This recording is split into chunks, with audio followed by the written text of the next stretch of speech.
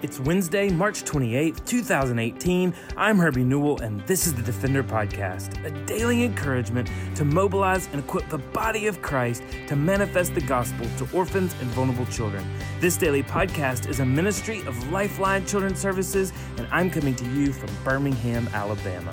Well, Friday will be Good Friday, and a day that we celebrate the day that the Savior, Lord Jesus Christ, went to the cross to take on our sin and the weight of our punishment upon himself. And Friday is not good. It's not Good Friday until we comprehend the costliness and the severity of our sin that Jesus didn't just die for, but annihilated on Easter morning when he destroyed the curse and the sting of death once and for all. That's why Paul says in 1 Corinthians 15, 54 through 58, when the perishable puts on the imperishable and the mortal puts on immortality, then shall come to pass the saying that is written, death is swallowed up in victory. O death, where is your victory? O death, where is your sting? The sting of death is sin, and the power of sin is the law. But thanks be to God who gives us the victory through our Lord Jesus Christ. Therefore, my beloved brothers, be steadfast, immovable, always abounding in the work of the Lord, knowing that in the Lord your labor is not in vain. Oh, Easter gives the suffering of Good Friday purpose, significance, and victory. Good Friday should startle us. It should shock us and terrify us, and yet refresh us for the victory that is ours just a mere 3 days later. You see, beloved, Easter gave victory and significance to the suffering of Jesus, but it also brings the same victory and significance to our present day suffering. The writer of Hebrews says in chapter 12, verses 1 through 4, let us lay aside every weight and sin which clings so closely, and let us run with endurance the race that is set before us, looking to Jesus, the founder and the author and perfecter of our faith, who for the joy that was set before him endured the cross, despising the shame, and is seated at the right hand of the throne of God. Consider him who endured such hostility from sinners against himself, so that you may not grow weary or faint-hearted. In your struggle against sin, you've not yet resisted the point of shedding your blood. You see, the picture we see of Jesus through the Gospels shows us that he is something and someone worth losing everything for. When we truly know him, then risking everything we are and everything we have to know and obey Christ is no longer a matter of sacrifice. It's just common sense. To let go of the pursuits, possessions, and pleasures, safety and security of this world in order to follow Jesus wherever he leads, no matter what it costs, is not sacrificial as much as it is smart. Because we realize in all of life, the only thing we can never lose is Christ and his presence through salvation. The cross of Christ on Good Friday, therefore, brings forth freedom from the bondage of our sin in the same way the cross of Christ gives us victory and significance. Easter, it realigns our priorities. Victory over death and sin remind us that we aren't living for the fleeting pleasures of this life, but for a king who is establishing a kingdom in and through us. Oh, Jim Elliot aptly said, he is no fool who gives what he cannot keep to gain what he cannot lose. Jesus reminds us in John 16:33 that in the world, we're going to have trouble. We're going to have tribulation. Oh, but we can take heart because on Easter Sunday, Jesus the Christ truly overcame this world. When we follow a Savior who created all things and then stooped down to our level to redeem us and then took on the penalty we deserved and conquered death that we were destined for, oh, we are left with unimaginable courage. Pastor and author Paul David Tripp said this. He said, safety is not what we were created for. It makes for a nice retreat, but a meaningless life. God created us for so much more. You see, our world is corrupted by sin. Sin brings brokenness and suffering. But Easter signifies an end to sin and an end to suffering and the restoration of all things to order. However, we still live in this world until our King comes back. We celebrate Easter for the victory it gives us for our past sin. And then we celebrate Easter for the future kingdom that it will signify, that will come one day. But today, we celebrate Easter because it gives victory and significance to our present suffering. Therefore, we persevere.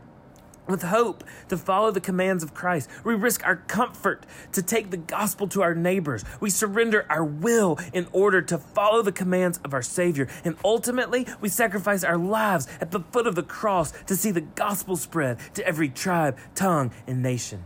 Oh, this Godward calling on our lives will bring suffering through tribulation, famine, hardship, and possibly even the sword. Suffering in this life is inevitable and inescapable because of the sin of Adam that has been passed down as an irrefutable inheritance. Beloved, the resurrection gives us hope, purpose, and eternal comfort to persevere because we know our King is victorious. Dietrich Bonhoeffer said about suffering and the cross. He said this: "Thus, those who merely hate tribulation, renunciation, distress, defamation, imprisonment in our own lives, no matter how grandiosely they may otherwise speak about the cross, these people in reality hate the cross of Jesus and have not found peace in God. But those who love the cross of Jesus Christ, those who have genuinely found peace in it, now begin to love even the tribulations in their lives, and ultimately will be able to say with Scripture, we also boast in our sufferings."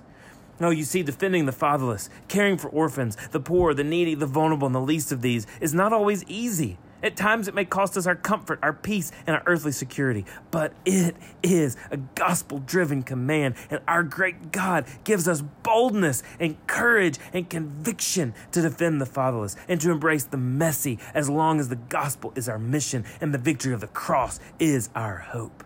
Oh, we do everything we do for the spread of the gospel and for our Father's glory.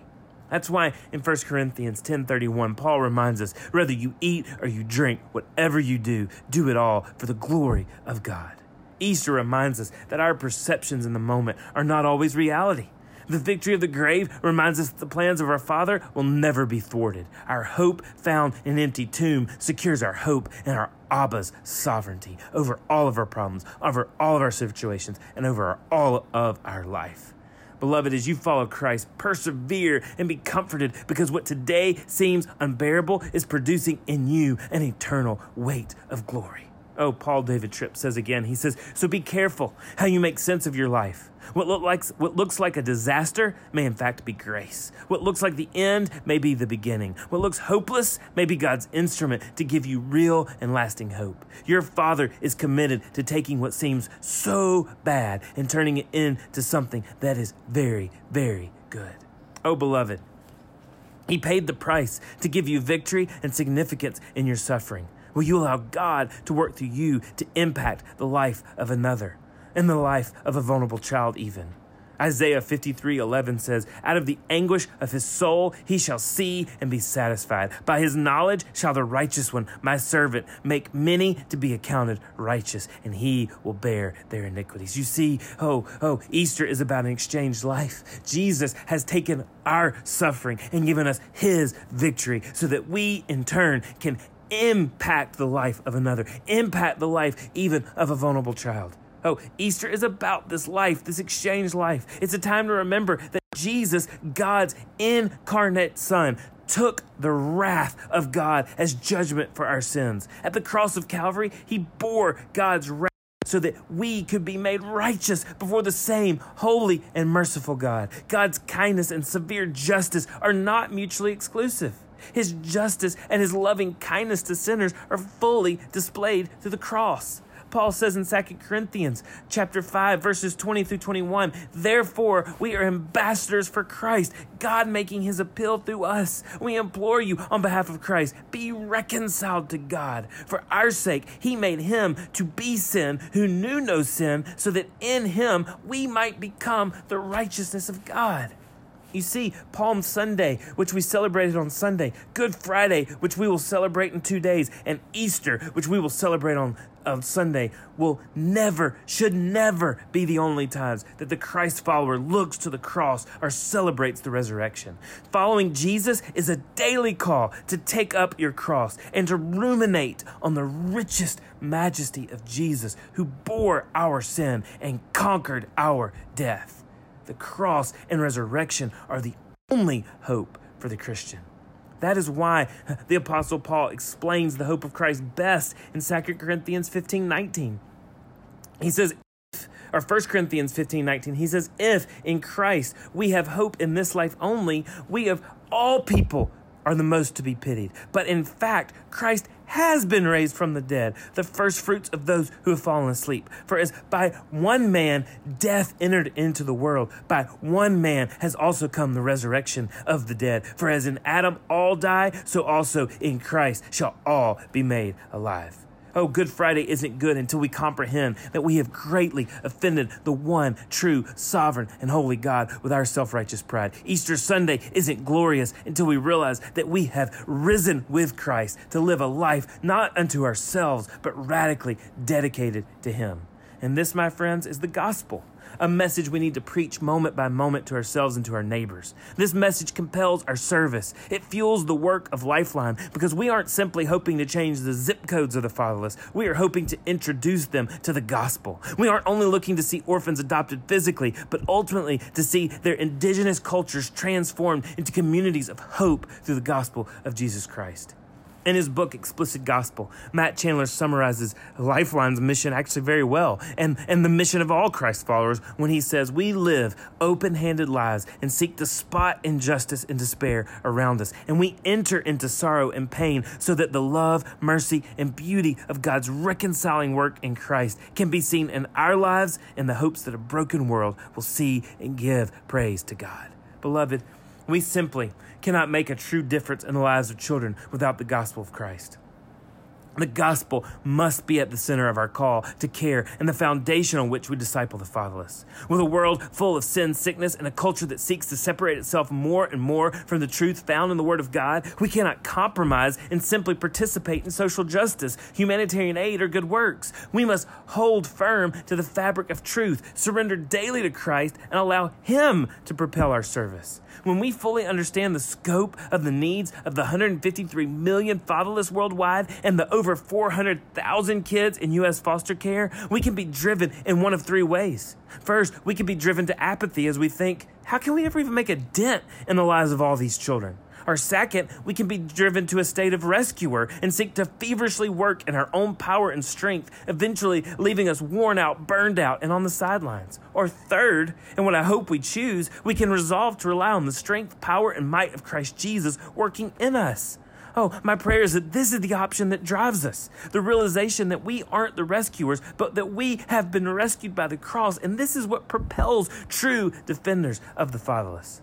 As Paul tells the church at Colossae in chapter 1, verse 27, he says, to them God chose to make known how great among the Gentiles are the riches of the glory of this mystery, which is Christ in you, the hope of glory. Beloved, this is only made possible because our God goes before us as a true defender of the fatherless. Let us draw near to God this Easter to worship the Father to the fatherless, whose mercy reached down to us while we were yet sinners and made true the statement that He would not leave us as spiritual orphans. Has the Lord put your family in a place where you could adopt or foster a precious child in need, and in so doing, disciple them in the gospel of Christ? Has the Lord burdened you with His command in James 1:27 to care for orphans and widows in their distress? Deuteronomy 10:18-20. He executes justice for the fatherless and the widow. He loves the sojourner, giving him food and clothing. Love the sojourner, therefore, for you were sojourners in the land of Egypt. You shall fear the Lord Yahweh your God. You shall serve Him and hold fast to Him, and by His name you shall swear. Oh, beloved. He has executed such justice for us at the cross, and He has executed victory for us at the cross. So as we look forward to Good Friday, and as we look forward to the victorious day of Easter Sunday, let us remember that our lives are bigger than ourselves, but they are to be used and spread for the glory, for the gospel, and the grandeur of Christ Jesus. Well, thanks for listening to the Defender Podcast. For more information or connect with me, please visit herbynewell.com. To partner with Lifeline, visit lifelinechild.org. Follow us on Twitter, Instagram, or Facebook by searching for Lifeline Child. You can email us directly at info@lifelinechild.org. Beloved, will you allow God to use the gospel through you to impact the life of a child? Please contact us because we are here to defend the fatherless. We'll see you again next week for the Defender Podcast.